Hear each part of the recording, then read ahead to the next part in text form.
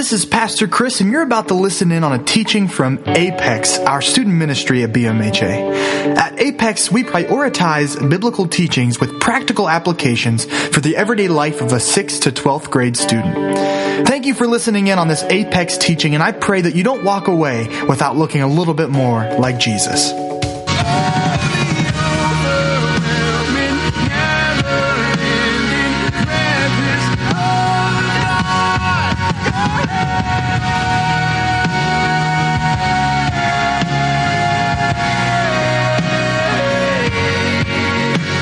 I'm about to earn some brownie points. The best day of my life was my wedding day. Literally the best day of my life. For many, many reasons. I know it's cute to say, but I really, really do mean that. I was able to hang out with my favorite person in the world for like an entire day, like a week. Well, my whole life, but like that day especially. But also like my favorite people in the world. Like all of my great friends at the time were in my bridal party, her bridal party. It was just such a special time. I got to go to a bachelor party. And some of you guys are like, man, I only can dream of going to a bachelor party someday. And ours was amazing. It was the best thing ever. And on top of that, everybody brought me presents. I had some family there that like I didn't see a lot, but I was able to keep at a distance. You know how that is, like hey, and then leave. And so that was fine. It was a wonderful thing, and they even brought me presents. The best day of my life. What they don't tell you about the best day of your life is the approximately 1 year of planning that can be the worst year of your life. Luckily, we crammed that year into 4 months, so it was a very condensed time, crammed stress, crazy, all kinds of details. If you know my personality and you know Sam's personality, maybe you can imagine what the planning process was like. Let me give you a little taste. Sam came to me with like 3 different color palettes ideas. So you gotta have like colors for your wedding. I don't know what that is, but you gotta pick colors. We went with like purple and teal, seafoam. I don't know. Eggplant and seafoam. Eggplant and seafoam. So you gotta pick colors. So she came to me with like 3 different color palettes, and I was like, okay, I'm pretty sure she likes eggplant and seafoam. So I'm like, eggplant and seafoam, that's the one. She's like, okay. So like weeks later, she was like, so what are we gonna do for our colors? I was like, didn't we have that conversation? And she's like, yes, sorta, but like, what are we actually going to decide on?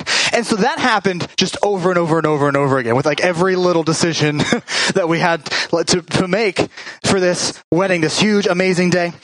So really my job was to figure out which things she liked the most, because there's like little subtle hints and cues. So I got to pick up on what she liked the most and then force her to commit to that thing on every single detail. There was one, I didn't really care about any of those things, to be quite honest. You might hear that a lot as far as men and wedding planning goes.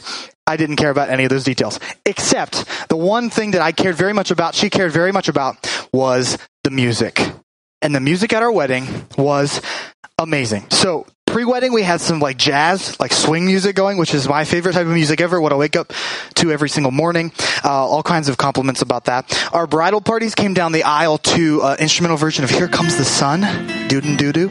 Oh wait, not quite yet. And so the reception hall, they walked into a song called Shut Up and Dance With Me. Super, super fun. Sam and I came into Love Shack by the B-52s. My favorite decision, besides who I was going to marry, my favorite decision about the wedding was walking into the reception hall to that song, because it was the best. Our first dance was to our song, and which is I'm Yours by Jason Mraz. Yeah. In summary, we picked very, very good music. Now, the main event of the wedding is the bride coming down the aisle. You may be familiar with this concept. And so that song is very, very important. And that is the song that we're going to play for you right now. Sam chose this beautiful instrumental version of See the Light. If you Disney fans are like, I know that one. It's from Tangled. If you know Sam, you're like, that's correct. That is correct. So this is the most important song of the wedding, according to many people's opinions. I'd like for you to take a minute and imagine a wedding where the bride starts to come down the aisle, and then you hear...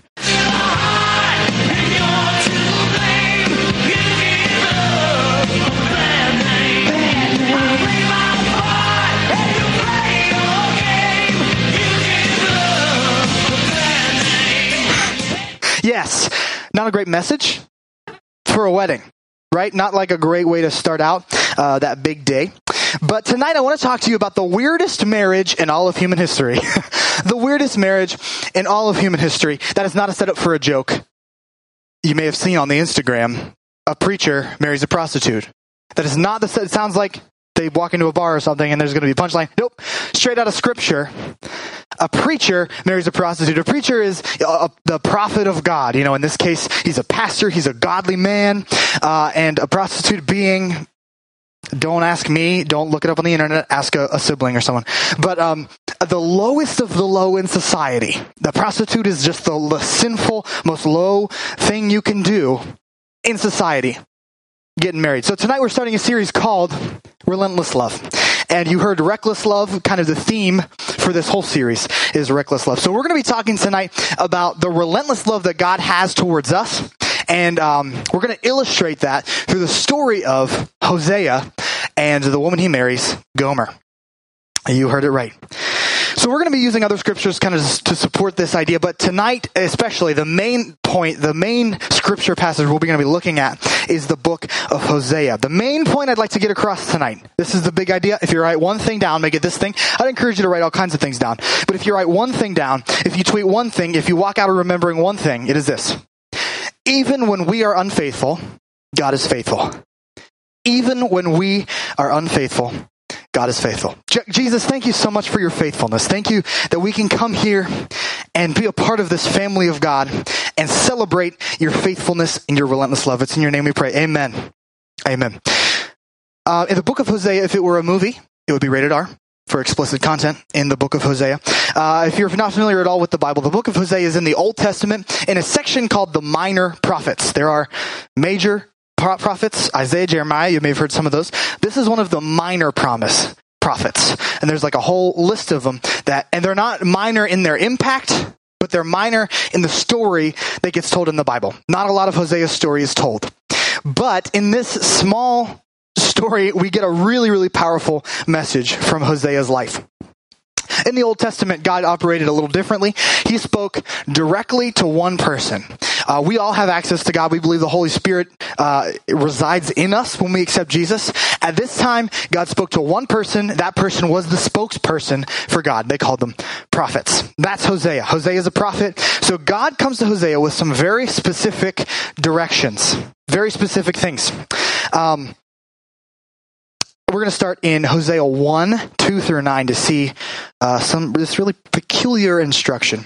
When the Lord began to speak through Hosea, the Lord said to him, "Go, marry a promiscuous woman and have children with her. For like an adulterous wife, this land is guilty of unfaithfulness to the Lord." I'm going to pause right there. That's one verse in the Bible, but like kind of a big deal, right? Like the most important, like many people would consider the most important decision you'll make, maybe behind following Jesus, the most important decision you'll make is who you're going to marry. And God says, let me just arrange that for you. You might not like it a lot, but she's going to be a prostitute. She has a great personality, I'm sure, with a name like Gomer, I hope.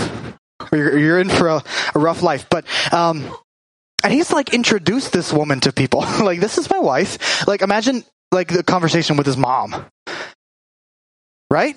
Think about, like, put yourself in these shoes. Like, let me introduce you to my wife. And she says, "Oh, she seems so nice. She's a very beautiful name. So what does she do?" And Hosea's like, she in the entertainment industry? Like, everyone's face turns red. Nobody wants to have that conversation. Nobody wants it. Nobody wins. So let's get back into the scripture. Was that too far? Let's get back into the scripture. Hosea 1:3 says this. So he married Gomer. He did it. He married Gomer, daughter of Diblaim, and she conceived and bore him a son. He went through with it. You go, Hosea. We don't see a deliberation or delay, just being so obedient to what God called him to. The next verse says, "Then the Lord said to Hosea, call him," this is the child, "call him Jezreel, because I will soon punish the house of Jehu for the massacre of Jezreel." And that would be the city Jezreel. Name him after this city. "And I will put an end to the kingdom of Israel. In that day, I will break Israel's bow in the valley of Jezreel. So now this is when we start to see some children happen. We start to see some big picture stuff, how Hosea's life represents God's relationship with Israel, his chosen people. It was not good. He says, name your kid Jezreel, which means judgment or punishment. That is an intense name for a child. Better suited for a wrestler. That is a real wrestler also. Punishment Martinez. Anyway, so this name is going to reflect the judgment that God is about to have on his people. So this is the next verse. Gomer conceived again and gave birth to a daughter. Then the Lord said to Hosea, call her Lo Ruhamah, which means not loved. For I will no longer show love to Israel, that I should at all forgive them. After she had weaned Lo Ruhamah, Gomer had another son. Then the Lord said, call him Lo Ami, which means not my people, for you are not my people, and I am not your God. More terrible names for children, but a reflection of God's relationship with his people. A reflection of God's relationship with the people of Israel. It was not good at the time. When we fast forward to Hosea 3 here in a minute, you're going to see Gomer runs off with another guy. She decides she doesn't want to be with Hosea anymore, and takes off with somebody else. We're going to see how Hosea reacts to that later, but let's not get ahead of ourselves. She took off. This is a big deal. You don't do that. You don't do that now. Like it's a problem now, but at the time, marriages were even more sacred, way more sacred, if I could say. So we'll see how Hosea handled that. But this whole story, this scripture, this actual event in history shows me two things, two truths that we're going to guide our discussion tonight. The first truth is that sin is strong. Sin is strong. Sin's a serious thing that should not be taken lightly. And I'm afraid that can be easy sometimes, especially myself. I'm a more passive person. I sometimes don't take sin as seriously as I need to. I know some people that take it very, very seriously, to points where, like, when they sin one time and it throws them into the spiral of how could I do this? And that's taking sin so very seriously, because sin is strong. Sin is serious. You know, when we read this story about Hosea, our heart breaks for Hosea, right? Like, we have this reaction, so we've all been betrayed at some point, but breaking up of a marriage, like, creates some weird emotions in and some of you have been touched by that in your lives. Like, you have experienced betrayal in a marriage, from a distance at some point in your life. So it kind of brings these weird emotions when we think about how Gomer, treated Hosea. Gomer had a hard time being faithful to her husband. And that's because sin is strong. You know, if you think about her past for a second, it sort of makes sense. Sin is a strong, strong thing. Sin holds on to us. It weighs us down. It beats us up. Sin is insanely strong. We have this knee-jerk reaction for, like, justice for Hosea. We're like, Gomer deserves punished. I want her to get what's coming to her. And this is a natural thing because we always want justice for someone else's sin. Right? We want other people to get what they deserve. When it comes to our own sin, the rules change, right? We're like, I can excuse that away. I had a long day. So my fuse was short, or I didn't have the self-control I needed to.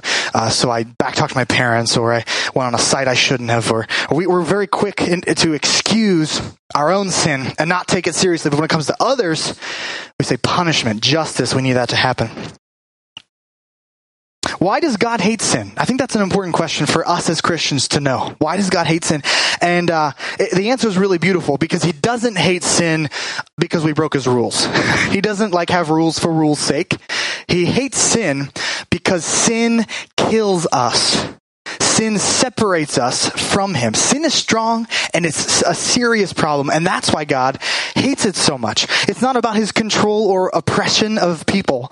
God hates sin because sin hurts his people. Sin is bad for us. And that's why you can see sin all through the Bible. You'll see it over and over again. Sin destroys people's lives. It destroys whole nations. Sin kills. People will look for every way in the world not to use the word sin. Have you experienced that in your life? Especially like in a culture that's kind of post-Christian and not as many people are Christians as they used to be. So that word sin is kind of changed. We say bending the truth when we mean lying. We say a bad habit when we mean an addiction. We talk about, adults typically will talk about the pursuit of the American dream. I'm just trying to provide for my family. They mean idolatry. They mean putting money before God. We say innocent flirting when we mean lust. We call it a struggle. The Bible calls it sin. And we can soften it with our words as much as we want, but sin is strong. Sin is serious. Here's the truth. Romans 6:23 says that the wages of sin is death. Sin is serious. Sin kills us and it separates us from God. And that's why God takes it so seriously. Not because it's his rules being broken, but because it separates us from him. Sin is strong. And that brings us to the second truth that I see in the book of Hosea. And sin is strong, but our Savior is stronger. If you could put that Reckless Love song on, I'd greatly appreciate it. Our sin is strong, but our Savior is stronger. We don't have a lot of details about Gomer leaving Hosea. That's just not covered in the Bible. But there's a really easy guess when you think about her past. She had trouble with fidelity. She had trouble with loyalty. So she ran off with another guy. She got bored with Hosea. She left with somebody else. She was not accustomed to that kind of lifestyle, so she left. Even still, Hosea was committed to the marriage and determined to get her back. I think that's so interesting. Hosea was committed to the marriage and determined to get her back. This represents God's relationship with us, if you haven't quite caught on to that. This represents how God runs after us. Even when we are unfaithful, God is faithful. Even when we are unfaithful, God is faithful. Never underestimate the passionate pursuit of God for his people.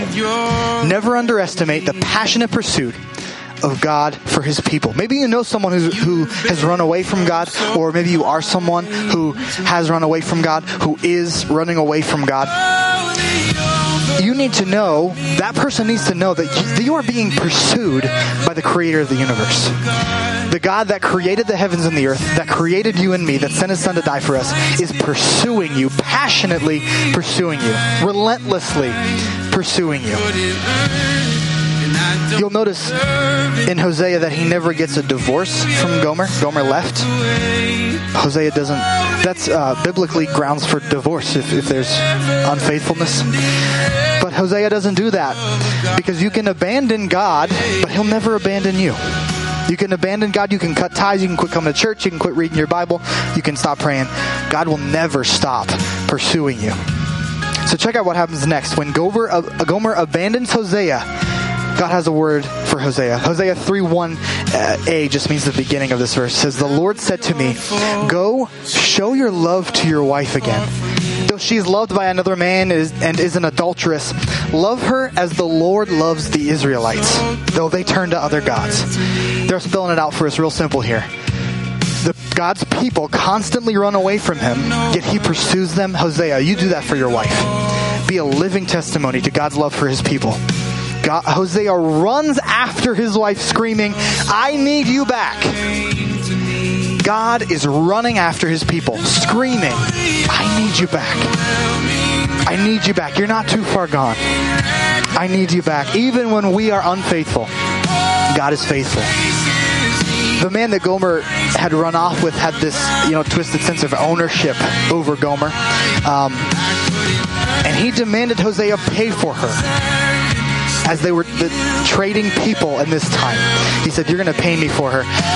And Hosea in 3:2, he's willing to pay the price. Hosea 3:2 says, "So I bought her for 15 shekels of silver and about a homer and a lethek of barley." Now, those words probably don't mean anything to you, but we know that typically a person was traded for 20 shekels of silver. Hosea gives 15 shekels, and it seems to me like that was it. That was all he had. If he had 20 shekels, he would have given him 20 shekels. But he gives 15 because that's all he had, to the point where he had to throw some goods in to sweeten the pot to make it the full 20. Hosea gave all that he had to get his bride back. He paid the highest price to get his bride back. Some of you know where this is going.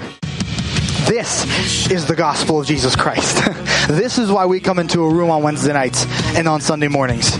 Because Jesus loved you so much that he paid the highest price. I was stuck in slavery. You were stuck in sin, slavery to sin.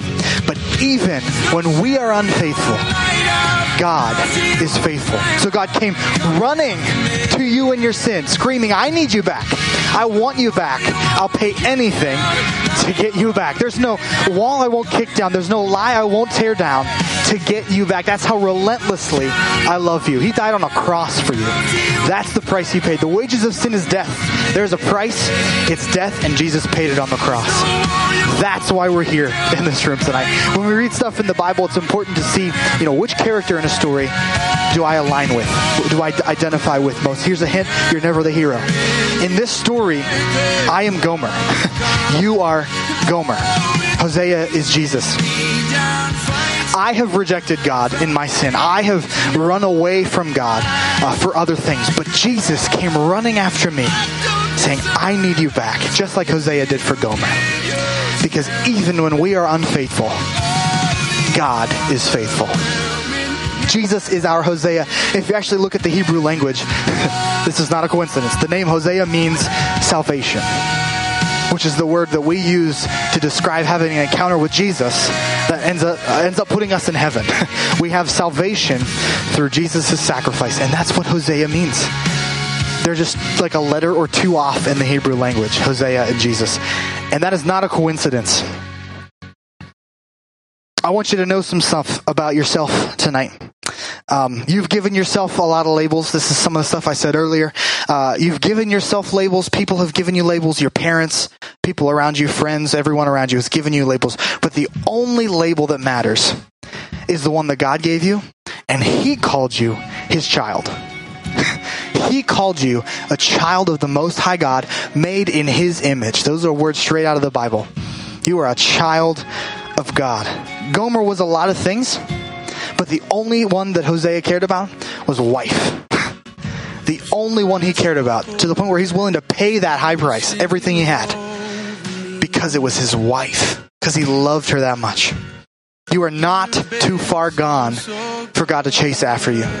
Even when we are unfaithful, God is faithful. He is relentlessly pursuing you, relentlessly loving you, crying out, I need you back.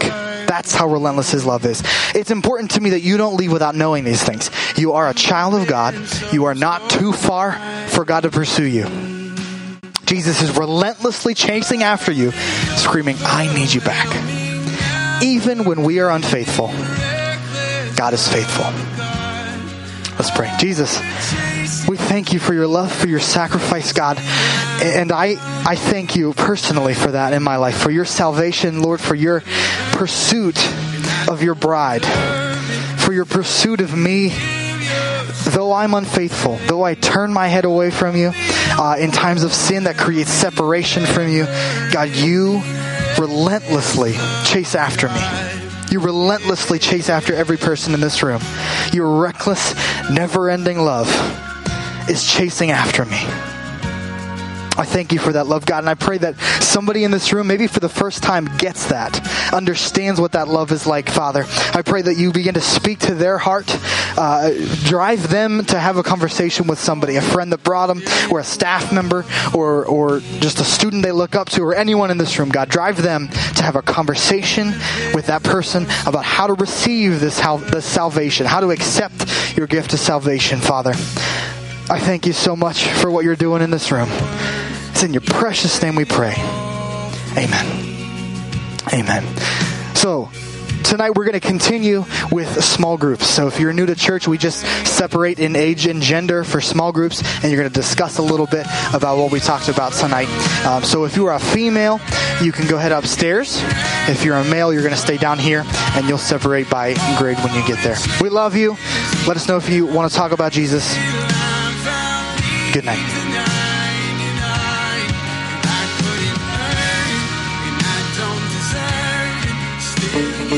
This is Pastor Chris, and I want to thank you for listening into this Apex teaching. You can find more messages from all of our BMHA pastors at bmha.org. I pray that this message has impacted your life and that you don't walk away without looking a little bit more like Jesus.